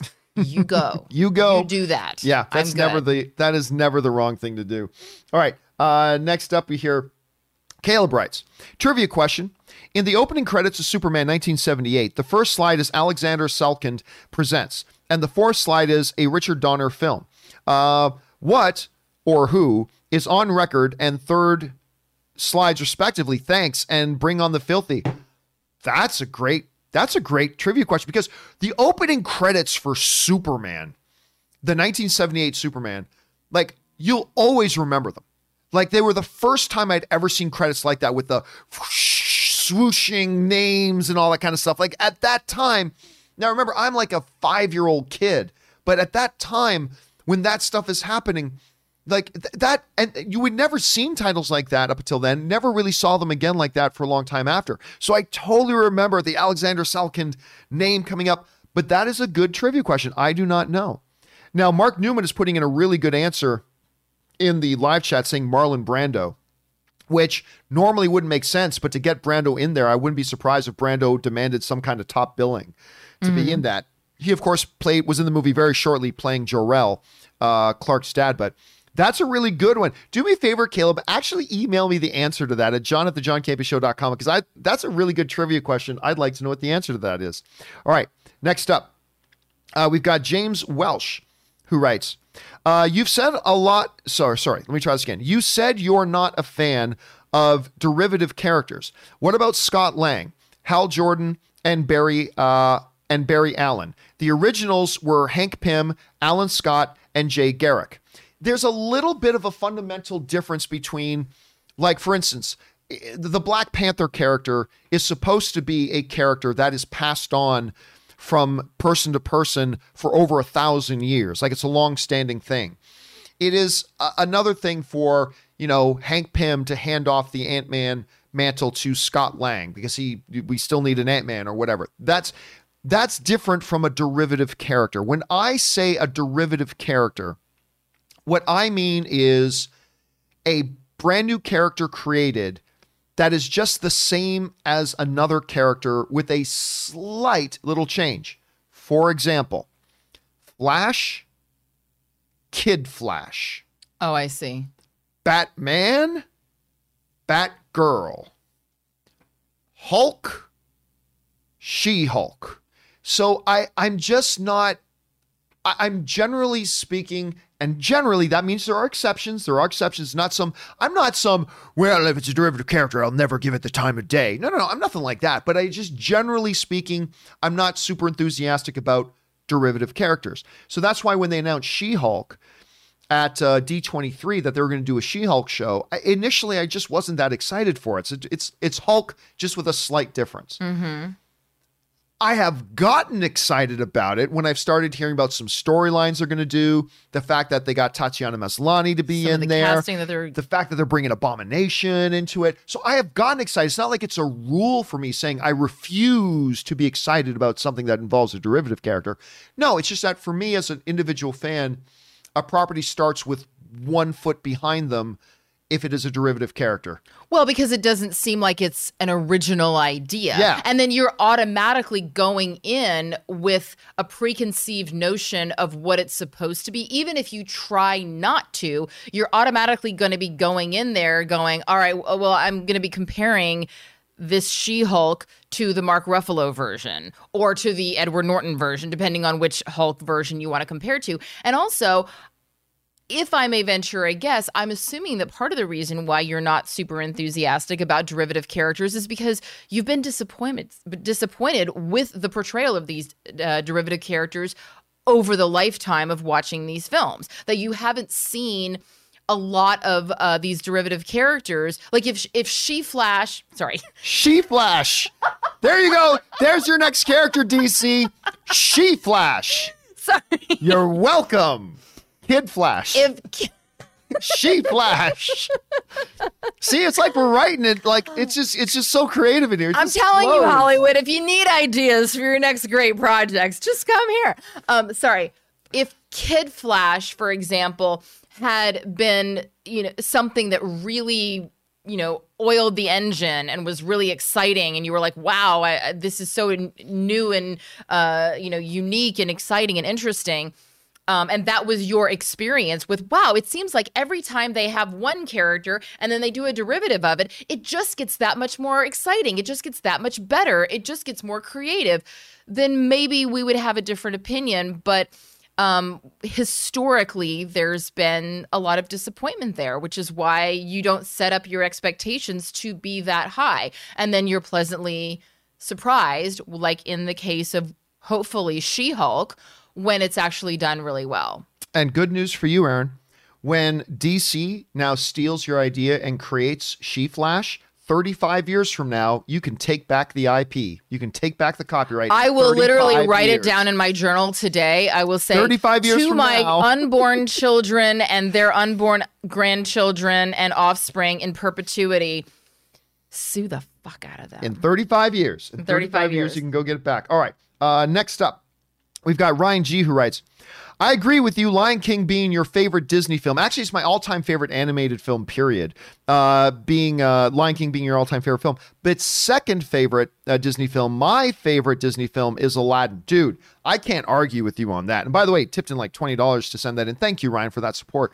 I can't argue. Listen, there are so many great animated films that, like, I'll say, yeah, I think the greatest animated film of all time is Lion King. But I have no objection and no argument against you if you want to say to you it's Beauty and the Beast, first animated film in history. Unicorn. Or with Jeff Bridges, Last Unicorn, Jeff Bridges doing the voice of that. Or The Secret Aladdin. of Nim. Oh my God, The Secret with Nicodemus and stuff like that. I love. They were supposed to do a remake of Secret of Nim. I heard a couple of years ago. Wasn't it the Dark Crystal? Wasn't the Dark Crystal the remake or was Dark Crystal and Secret of Nim? Well, the original Dark Crystal came out like a long time ago, but I remember like in the last 6 or 7 or 8 years. Yeah, you're right. There being talk about them revitalizing and rebooting Secret of Nim, which I would be totally down for. But yeah, then you get these other ones like Aladdin and stuff like that. Aladdin is so good. Yeah. Aladdin's so good. After I watched the live action Aladdin, which was way better than it had any business being. Mm-hmm. I remember going back and watching the original animated one again, which made me appreciate the live action one even more. But watching that original animated one, it's like, my God, this is so good. Yeah. With Robin Williams and so wonderful. So wonderful. All right. Next up. So that's a good pick, Ryan G. That's a good pick. All right. K Major writes, 1 and 2. Thanks, John, for putting me in my place regarding bandwagon fans. Oh, okay. So just so you guys know, context. The other day, I did a live stream specifically about how to YouTube, which is a terrible title, I know, but I didn't know what else to call it. Basically, it was a little over 3 hours of us just talking about and taking live questions regarding anything you want to know about developing, coming up with your concepts, growing your YouTube channel or podcast or whatever, gear, software, tech, all that kind of stuff. And we spent like 3 full hours on it, and I just shared whatever limited experience I have. So what happened was K Major wrote in and wrote in this great thing that he was starting this thing about, I believe, correct me if I'm wrong, K Major, his love of the Yankees, like his love of the New York Yankees. That's a great topic. Absolutely. But K Major said, one of the things K Major said was something that a lot of us have said. I just don't want bandwagon fans. I just hate bandwagon fans. What does that even mean? A bandwagon fan is basically, you were never a fan of this thing, but now that the just got Yankees are hot. winning, I want to be Now a you're fan. hopping on board with it. Yeah. You know what? Who cares? That's exactly what I said. I said, listen, if you want to make a YouTube channel about that, don't start off by putting up a door that says your reason for being a fan has to meet my criteria about why you're a fan. Be an open, inviting place. It doesn't matter what reasons people become a fan of something. All that matters is they're enjoying it, and now they want to come and share that joy on your YouTube channel. So I said, don't be one of those guys where it's like, you have to be the proper kind of fan. You know what I mean? Well, because also, I mean, similarly, when you asked me to be more regular on your show, you said, here's the thing. I'm going to need you to watch all the MCU films. Yep. Or at least, like, I'm going to need you to watch this list. And it was a lot because I hadn't seen any of them. And you were like, this is your homework. If you're going to come in once a week, there's a certain amount of information you need to know. And but you were like, but here's why your opinion is valuable on the show. But then through my, little baby steps of getting interested in the MCU and then watching it, you then got to live vicariously of my discovery of these characters for the first time. You know that I was not a Star Wars fan, that I'd never seen Star Wars, that I had no connection to Star Wars whatsoever. How did Tom marry you? Oh, I totally lied to him. I was like, yay, I'll be Leia, and we can dress our babies up like Yoda. And he was like, oh my God, you're my Star Wars dream girl. And then we got married, and I was like, I've never seen it. And he's been trying to divorce me ever since, and I just won't let him do it. But like when I started watching Mandalorian, you were like, wow, you're discovering these characters for the first time. If you are going to host a show about the Yankees and you love the Yankees and you've been a diehard since day one, and someone comes in and they're like, I'm not really a baseball fan, but I just saw this team and I really like them and I kind of want to learn more about them. That's a great opportunity to then go, yes, come in and let's welcome you in and let me share with you all of this incredible historical knowledge of, this team that's been around for so long and how I think it's a great opportunity to not only what you said, welcome in people as much as possible, but also to live vicariously through someone just discovering something new for the first time. That's why it's fun to go to Disneyland with a kid, because you get to see them discovering something new for the first time, and you live vicariously through that enjoyment. So let's get back to K Major's question here, right? For putting my place, Brandon Barney fans. The Nets, sorry, it wasn't Yankees. It was the Nets. It was the NBA's Nets. Sorry, I got that wrong. Somebody else wrote in about that. The Nets spent quite a bit of time in obscurity. So it was frustrating to see people who weren't with us when the chips were down come out of the woods all of a sudden and when we're good. But I totally get where you're coming from as far as building a podcast and alienating fans. I felt so bad. I was like, oh crap, Campy thinks I'm a monster. No, I think we all have that tendency. I just want to say, make sure we fight that tendency. That's that far from whom I am. Thanks for the words of wisdom. You are a scholar and a gentleman. Bring on the filthy. So what I want to highlight here though about that is this. It's like very reminiscent. This happens in every fandom, because I remember like you know me, I don't like the Star Wars prequels. I think they're rubbish. I don't like them at all. But, if somebody was like a child when those movies were coming out, or those prequels were the gateway for some people to get into Star Wars, that's great. Celebrate that. No, because I know some fellow Star Wars fans who are like, if you weren't down with the Battle of Hoth, you're not a real Star Wars fan. It's like, no, it's like whatever it is. Like if we're part of a fandom, just celebrate whatever it is that is bringing other people into that fandom and now discovering, as you were pointing out, discovering the joy that there is in that fandom, not just for their benefit, but for your benefit and for the entire fandom's benefit. So yeah, to me, I don't mind when somebody just gets on something when it's hot. I mind when somebody jumps off something once it gets cold. Right. Like I was a fan. Oh, but I'm a Toronto Maple Leafs fan. Mm-hmm. That means I have lived a life of pain, and disappointment and loss. Yeah. Because this team sucks and they've sucked my entire lifetime, but they're my Leafs.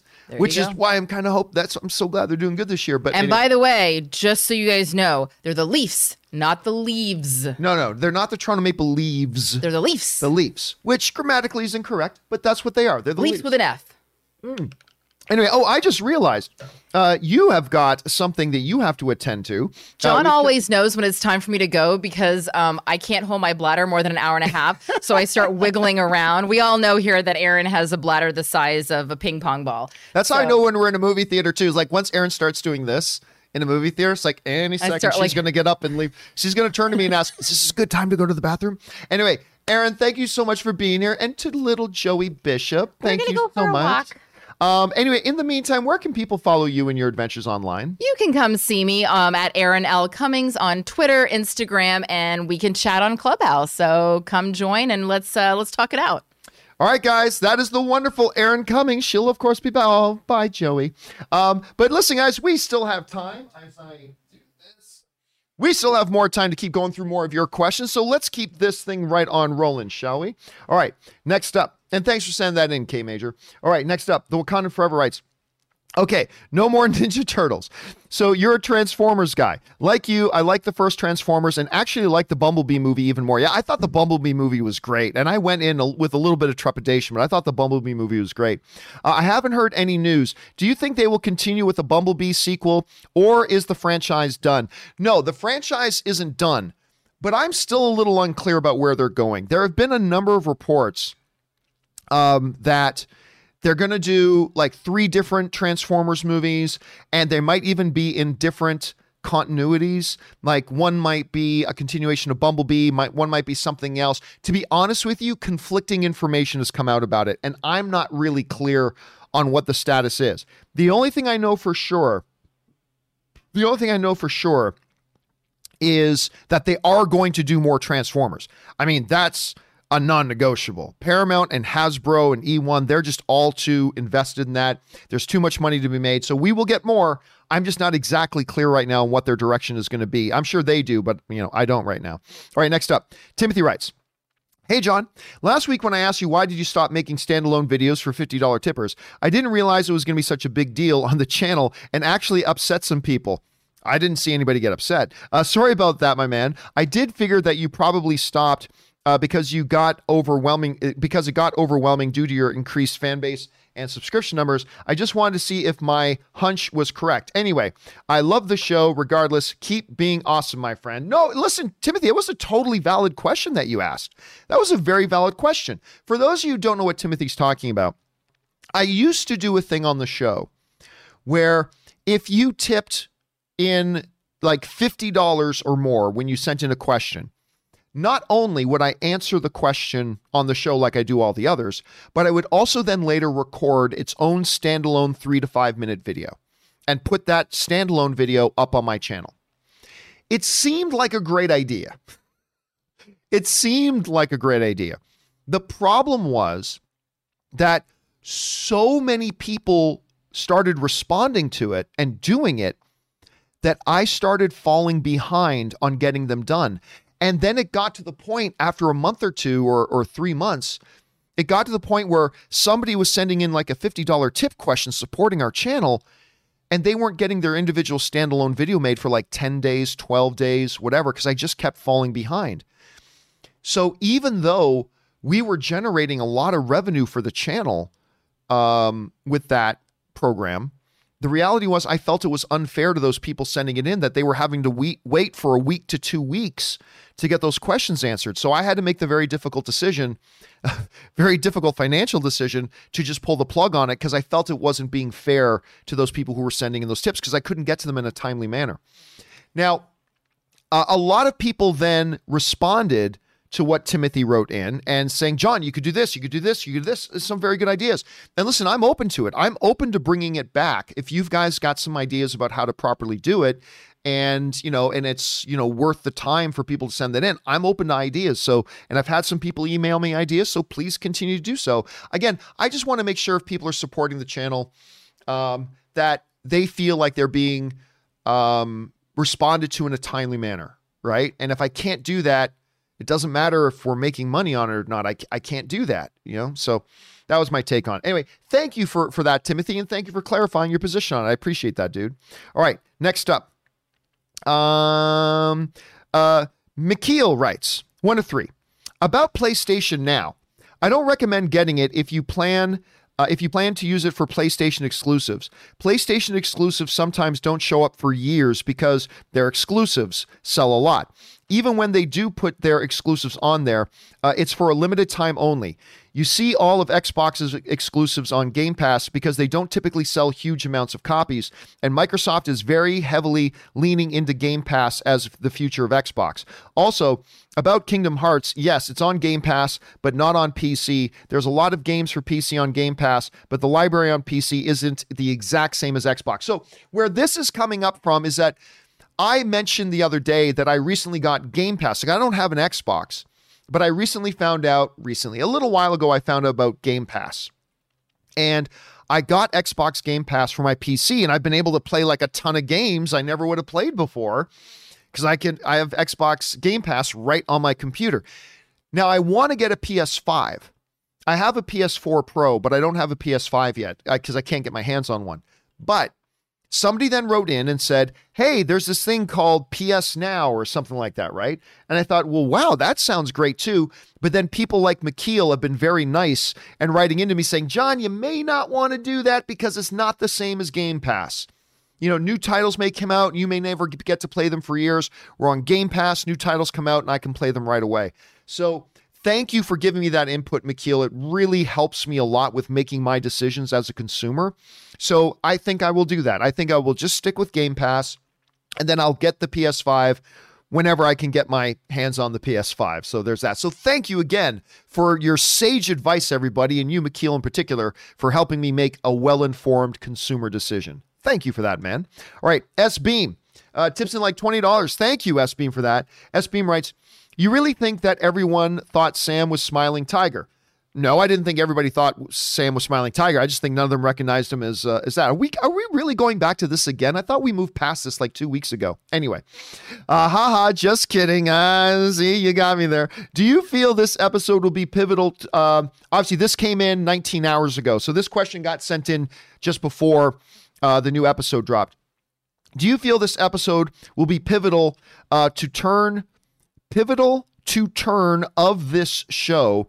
Will it end on a high note or a low note? No power broker guess here, just highly anticipating the rest of the show. And yeah, this was, well, look, when you have a show that's only 6 episodes long, like Falcon and the Winter Soldier, every episode is, I mean, by necessity, something of a turning point, right? Like every single episode is a bit of a turning point. You know, give me a second. I'm going to grab another drink. Got my mini fridge over here with all my, yeah, you know, other guys would have beer. I have Zevia because I don't drink alcohol. Anyway, at least I generally don't drink alcohol. So I will just pour this out. So almost like by necessity, almost every single episode is a turning point to a degree. I thought there was some very pivotal stuff in there. And again, I don't want to go into spoilers or anything like that right now. We'll talk about that in our spoiler discussion later this afternoon. Once again, that's at 4 p.m. Los Angeles time. But several things, including there was a major character turning point for Bucky. There's a clear, obvious big turning point for Sam. There's an obvious big, clear turning point for John Walker. I mean, there's a big turning point for Carly. So yeah, there's obviously a big turning point for Zemo. So yes, several big turning points. And like somebody else mentioned a little bit earlier, S-Beam, I'm starting to wonder if we're going to see Power Broker at all. And maybe that's not such a bad thing, but we'll see. We still got one episode to go. Okay, next up, the Wakanda Forever writes, dinner and a show. My girlfriend's brother's birthday. Going to Benihana. And then, you know what? I've only been to a Benihana like twice. But it's really good. Anyway, going to Benihana and then Century Theaters to see Godzilla vs. Kong. Nice. That's a fun time at the theater. Going to try their D-Box movie experience for the first time. They say giant screens, motion seats, like an amusement park ride. Listen, I'll be honest with you. I have tried the motion seat thing before. I personally don't get that much out of that. Like, for instance, even in like AMC, the Prime theaters, they build in these subwoofers in the seats so the seat will rumble. And while I love the Dolby Prime theater experience, love it. That's a feature that I could give or take. I don't really care about that feature too much. I liked it a lot at first, but now it's just, I don't know, a bit of an annoyance. And I have a feeling I would probably get that way about the motion seats too. But I also know some people that really like that stuff. They like the subwoofers in the seat. They like the motion seats. So it's all a matter of preference, I suppose. Not really a big thing for me, but for some other people it is. And I hope you have a good time at it, man. All right, next up, Caleb writes in, one of two. Another huge caveat on Godzilla vs. Kong box office is it has yet to open in markets that accounted for 23% of King of the Monsters box office, including the UK, 8.8 million, France, 5.7 million, Spain, 1.7 million, Germany, 4.7, Russia, 4.5, Japan, 25.4, United Arab Emirates, 2.3, Taiwan, 8.2, and Indonesia. That's a really good thing, because actually, let me look this up for a second. Godzilla versus Kong box office. So right now, I don't know if they've updated their tallies yet. It doesn't look like they have yet. Nope, they haven't updated the tallies on it. From what I understand, it could be that as of today, Godzilla vs. Kong has already passed Godzilla King of the Monsters. That's nuts.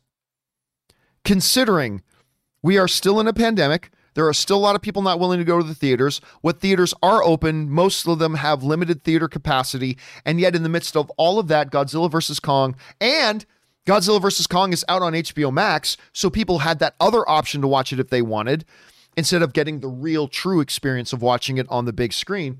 And it either has or is about to pass Godzilla King of the Monsters. That is crazy. And if anybody was looking for like solid, concrete proof that people have been itching to get back to the movie theaters, that's it, man. To me, that's it right there. Anyway, and like you just pointed out, Caleb, it still hasn't even opened in a lot of those markets, maybe won't. Caleb writes, the news is even better for Godzilla vs. Kong when you look at country by country comparisons. In Mexico, King of the Monsters only made 10.1 million, and Godzilla vs. Kong has already made 16.2. Also in China, 135.4 versus 165.4. South Korea, 2.6 versus 4.8. In Australia, 4.3 versus 10.8. And that's only with 3 weekends. It's crazy. Like it is truly astonishing numbers. And again, the other thing you got to keep consideration is it's not like the MonsterVerse movies are hugely popular. They're not.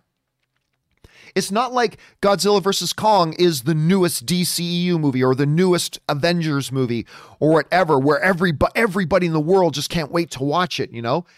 It was the next installment of the MonsterVerse, which hasn't been crazy popular up till now. And so when you really take all that in consideration, Caleb, it is truly ridiculously impressive what Godzilla versus Kong has been able to do. It really is good. And it's such a fun time. I just put up a video last night, actually. Guys, you should go check it out, called The 5 Worst Things About Godzilla versus Kong. Now, you might be saying, well, John, I thought you liked it. Oh, I do. I loved watching Godzilla versus Kong. But if we're going to have an open, honest discussion about movies, I am personally secure enough in what I like and don't like that if I really like a movie, like I really like Godzilla vs. Kong, I'm personally secure enough that I can talk about the problems of the movie and not feel threatened. I know there are some film fans that are very insecure about the movies they love and they can't handle talking about the negative aspects. I have no problem with that. I actually think it's more fun to talk about the pros and the cons. So I put up this video that actually Ray Ora, my brother-in-law, Ray Ora did the editing on most of it. Ray did editing on most of it. I thought he did a terrific job editing that. And it's a movie that I really like, but there were also 5 very big problems with it to me. So we put up a video of that yesterday. But I really do enjoy this movie a lot. I loved watching it in the theaters. I'm going to watch it in the theaters again. And yeah, it is crazy what it's been able to accomplish. It's really crazy what it's been able to accomplish. Anyway, Willow writes, you said that prior to it being announced, you didn't think Suicide Squad was going to be the movie that James Gunn was going to choose or direct for WB. Which superhero movie did you think he was going to choose? I'll be honest with you. I thought he would do Superman. And I know they offered him Superman. But so I just personally thought that Superman is just too big and delicious of an option there to pass up. Like, how many people in history are going to be able to say, I directed a Superman movie? Not a lot. It's small company. And so when Gunn decided he was going to go with WB, I really thought it was going to be Superman that he would do. But when they said Suicide Squad is the one he chose that he wanted to do, after I got over my initial surprise, and you think about it, when you understand James Gunn and his DNA as a filmmaker, you very quickly go, that actually makes perfect sense. Suicide Squad is actually the perfect movie for him to do for Warner Brothers. It's actually the perfect movie for him to do with Warner Brothers. And so, yeah, once I got over that initial surprise, because I thought if not Superman, I thought he might have gone for one of the big guns, right? I thought he might have gone for Flash, or he might have gone for Green Lantern, or something along those lines. When he decided he wanted to take a crack at Suicide Squad, at first, that's crazy. And then at second, I was like, no, it would be crazy to not do that. This is perfect for James Gunn. So that's kind of my take on it. All right, next up. Fred Lambert writes, hey, John, recently rewatched The Last Samurai. It's really good, especially the ending. That movie, I have gone back and watched it a few times over the years, and every time I do, I appreciate it more and more. Anyway, what a great movie. I just love everything about it. The score is great. The acting, the fight scenes, the lifestyle of the samurais, and the ending always gets me. The ending's fantastic. One of my favorite movies, thoughts, love the show. I love it. Again, and it's one of those movies that I liked the first time I saw it. I liked The Last Samurai the first time I saw it. And 95% of the time, our first impression of the movie is our lifelong impression of the movie. The Last Samurai is one of those 5% of films that I have grown in my appreciation for it the more and more I've seen it. Man of Steel is like that for me too. I just like it more and more every time I watch it. Last Samurai is one of those films too. The artistry, the set design, the costuming. I mean, you really feel like they've taken you into that world, and you feel like you're in there. And the performances are great. It's a wonderful movie, Fred. I really, really do like it. All right, next up. Major Tom writes, "Greetings, John. In the realm of films actually seeing the light of day, I would say that Indiana Jones 5 is more likely to see a release than something than, say, Todd McFarlane's Spawn reboot. I agree with you 100%. He's been working on that for over 20 years. Yeah, listen, I agree. Oh, look, I think, John, how can you still think there's a chance they're not making Indiana Jones 5? I'm a pessimist when it comes to Indiana Jones. Even though they just announced Mads Mikkelsen, and I know they're saying they don't know what his role is. I can tell you it is of the villain. I cannot tell you exactly how I know that's a villain. Well, somebody else who is a friend of mine who's a journalist in the UK found out with 100% certainty, and they told me. But I can tell you for certain that Mads Mikkelsen is playing the villain of Indiana Jones 5, even though they haven't confirmed that yet. They're casting these people. I still think it's a coin toss if it gets made. But I have said from day one about the Todd McFarlane Spawn thing. I said I will be shocked. It's not impossible, but I will be shocked if that movie ever actually gets made. I will be shocked if that gets made. Unless Todd McFarlane understands that studios aren't just going to let him do whatever it is he wants to do because he's never directed anything before. And they're just not going to just play ball with him because he's Todd McFarlane. And of course, over the years, we've heard him express his frustration that studios aren't letting him do what he just wants to do because they know, hey, Todd, you've never made a film before. You don't know what you're talking about. But to this day, I will be shocked if they ever get that movie made. Again, I'm not saying it's impossible.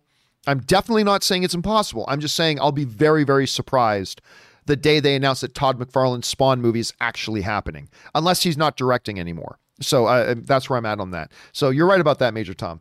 All right. James Lockman writes, 1 of 4. Okay, John.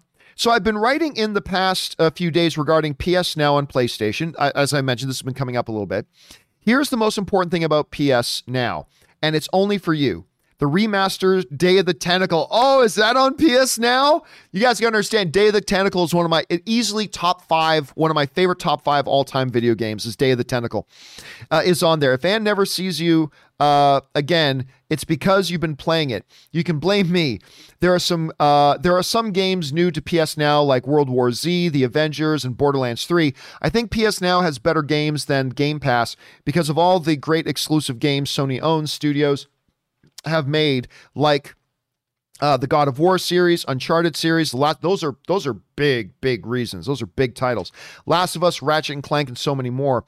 All these are on there, including a game that many of your viewers recommend, a game called Until Dawn. I know some people involved who made that game. If you do get it, I recommend a game called Detroit. I've actually played Detroit. I did play Detroit, and I enjoyed it. It's a little choose your own adventure basic kind of game that it's not a lot of gameplay in it. It's really more a choose your own adventure kind of game, but the story of it was actually pretty good. It's a great game with a really good story where your choices and actions can affect the outcome of the story. I love that developers use real faces and voices of the actors in the game, which is true. They do. Like Clancy Brown in the game who plays like this cop. Yeah, he's great. Indeed. But yeah, Day of the Tentacle. Now, if any of you have never heard of Day of the Tentacle, let me see if I can bring this up here. Because you might be saying, John, that sounds like Japanese porn. It totally does sound like Japanese porn. Day of the Tentacle. But I am just telling you, it is absolutely fantastic. It is absolutely fantastic. It is kind of a puzzle game where you just basically got to figure out basic things. I'm trying to think of a good game to compare it to. Like something that would be a good comparison for Day of the Tentacle. I can't really think of one off the top of my head. But basically, literally, this living tentacle is traveling around time trying to take over the world. But it is funny. It's hilarious. The puzzles have great range. By what I mean by that is like some of the puzzles are very easy to do. And some of the puzzles like, wait a minute, I don't have a banana. Where the hell are you supposed to get a banana in here? You're going through some of the puzzles like are really difficult to do, but it's really fun. Oh my God. It is a really, really fun game. And I remember when I heard they did a remastered of it. I've never gotten around to playing it again, but I played this thing a lot. And yes, Valkyrie in the live chat is saying it's a LucasArts game. Yes, it's exactly right. It's a LucasArts game. So fun. I love that game. And I do have to, you know what? I might have to do a play in chat. I might have to get my hands on the remastered Day of the Tentacle and do a play in chat because it's literally probably been 15 years. It's probably been a good 15 years since I've played it, but I just remember being so damn fun. So damn fun. All right. Thanks a lot for that, James. I appreciate it, dude. All right. Next up, we got a couple of minutes left here. James Lockman also writes, I'm a huge fan of the Uncharted games, and I love Tom Holland as Spider-Man, but my favorite choice to play Nathan Drake has always been Tom Hardy. Interesting. Most people will say Nathan Fillion, but yeah, Tom Hardy's a great actor. He was great in Mad Max, and I think he has the right build for the character. I'm looking forward to the film. Well, here's the thing, though. This is why I never do fan casting and fantasy casting, is because Tom Hardy does not fit this movie, because this movie is about a younger Nathan Drake. So Tom Hardy instantly becomes a bad choice to play that role.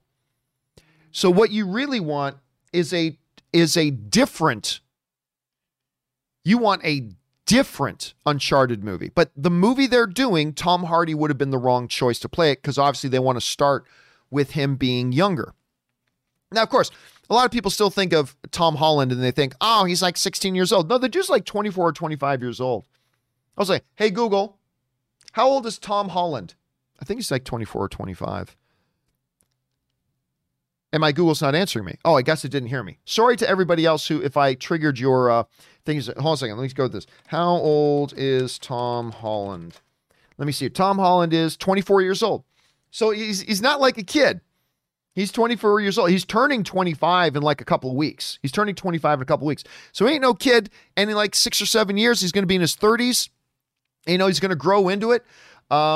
But yeah, I'm not going to lie to you guys. I'm actually very excited about this Uncharted movie. I think this kid is a terrific talent.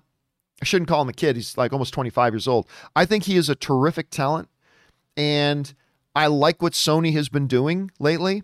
And so I'm actually pretty excited to see this. We'll see where it goes. But hey, listen, Tom Hardy is a fantastic actor.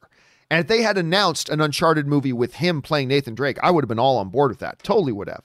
All right. Next up, we've got Mr. Wolfgang writes, but what is Friday if not the day we watch Mandalorian, The Boys, WandaVision, Invincible, The Falcon and the Winter Soldier? I mean, seriously, Friday is the day to watch television. You know, well, for me, Falcon and Winter Soldier and WandaVision is actually Thursdays because, you know, Thursday comes and for me it airs at midnight. So I stay up till midnight and watch it. But yes, for most people, it's Friday.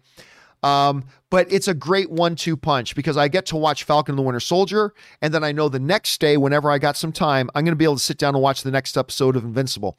So I haven't seen the newest episode of Invincible yet, but I can't wait. Actually, by the way, let me ask you guys something. For those of you who know down here, how many, what is it I'm asking? Yes. Do any of you guys know how many episodes Invincible is supposed to be? Do any of you guys know the answer to that? Because I have no idea. Like, it's funny because Ann and I, we were making breakfast this morning and we're like, okay, can't wait to watch Invincible today. But then we were all like, oh, but wait, how many episodes are left? Like, how many episodes are in it?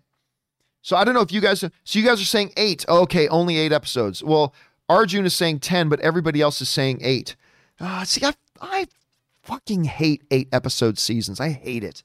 Anyway. So imagine how I feel about Falcon and Winter Soldier only being 6. Anyway, okay. Just 8 episodes. Only 2 more left. God, I hate that. Oh, well. I'll just be grateful for what we got. All right, last question we got time for here today, guys. Comes to us from Teddy D, who writes, hey, John, If you had to make a movie with at least 3 related actors, which family would you choose? I think I would go with the Skarsgårds, maybe the Sheens if you count Emilio. Well, I mean, no, the Sheens are great. I love Emilio Estevez. So you got Emilio Estevez, Martin Sheen, and then, of course, you have to go with Charlie Sheen, who's a bit of a wreck, but whatever. The Skarsgårds are a great choice. So the Skarsgårds are good. Obviously, you got the Baldwins are in there. But honestly, even if you had to make up a third fake sibling, the answer to that question is the Fiennes brothers. Those are the guys. Now, I have said for a while, I have said for a while that Ralph Fiennes is the best actor on the planet who does not have an Academy Award right now. I think Ralph Fiennes is the best actor on the planet who doesn't have an Academy Award on his mantle. I still believe that wholeheartedly. It used to be Gary Oldman, but he now has an Academy Award. I believe the greatest actor in the world who does not currently have an Academy Award is Ralph Fiennes. His brother, Joseph Fiennes, is also a remarkable actor. I mean, obviously he was the star of Shakespeare in Love, right? But he's also currently one of the stars in Handmaid's Tale. He's one of the stars of Handmaid's Tale, and he's so good in Handmaid's Tale. He's just so great. But everything that Joseph Fiennes is in is remarkable. Like he's just incredible. One of my favorite performances of his was him and Al Pacino in my favorite Al Pacino performance of all time. Al Pacino played Shylock in a version of Merchant of Venice. You should go find it because to me, it's my all-time favorite Al Pacino performance. But Joseph Fiennes is in that with Al Pacino, and he's almost as good as Al Pacino's greatest performance of his career, in my opinion.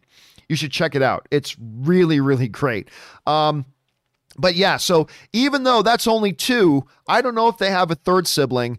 I would bring in a broomstick and say this broomstick is the third Fiennes brother.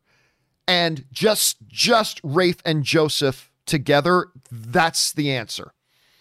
To me, that is the most powerful as far as, I mean, if acting ability was a mutant power, those 2 are the 2 most powerful sibling mutants in the world. Their combined acting power, I think, outshines any other sibling combination. And that's with all due respect to the greatness of the Skarsgård family. But yeah, Rafe and Joseph Fiennes, I mean, yeah, I'd go with them in a heartbeat. All right, guys, that will do it for all the time we have here today. Listen, there are still some questions to go. John is my girlfriend's hall pass. Sean H, Wakandan Forever, and others. Do not worry. This weekend, you can tell we got up to only about 13 hours ago that these questions came in. So we are going to get all caught up this weekend. We'll do a companion video this weekend. We'll get caught up on all the rest of the questions as well. So just keep your guys open. So starting off with, who are we at here? The next up is going to be John is my girlfriend's past. So on our next companion video, we'll start off with John is my girlfriend's past and we'll get through all the rest of the questions. But for now, guys, that is all of our time here today. Thank you for being here and making this show a part of your day. Remember, guys, do the 4 main things. Stay smart, stay safe, take care of yourselves, and take care of the people around you. Don't forget that today at 4 p.m. Los Angeles time, we're going to do our Falcon and Winter Soldier open spoiler discussion. Hope to see you guys then. Other than that, congratulations for making it through to the end of another week. May you have a wonderful weekend planned ahead of yourselves. That'll do it for me for now, guys. My name's John Campea, and until next time, my friends, bye-bye.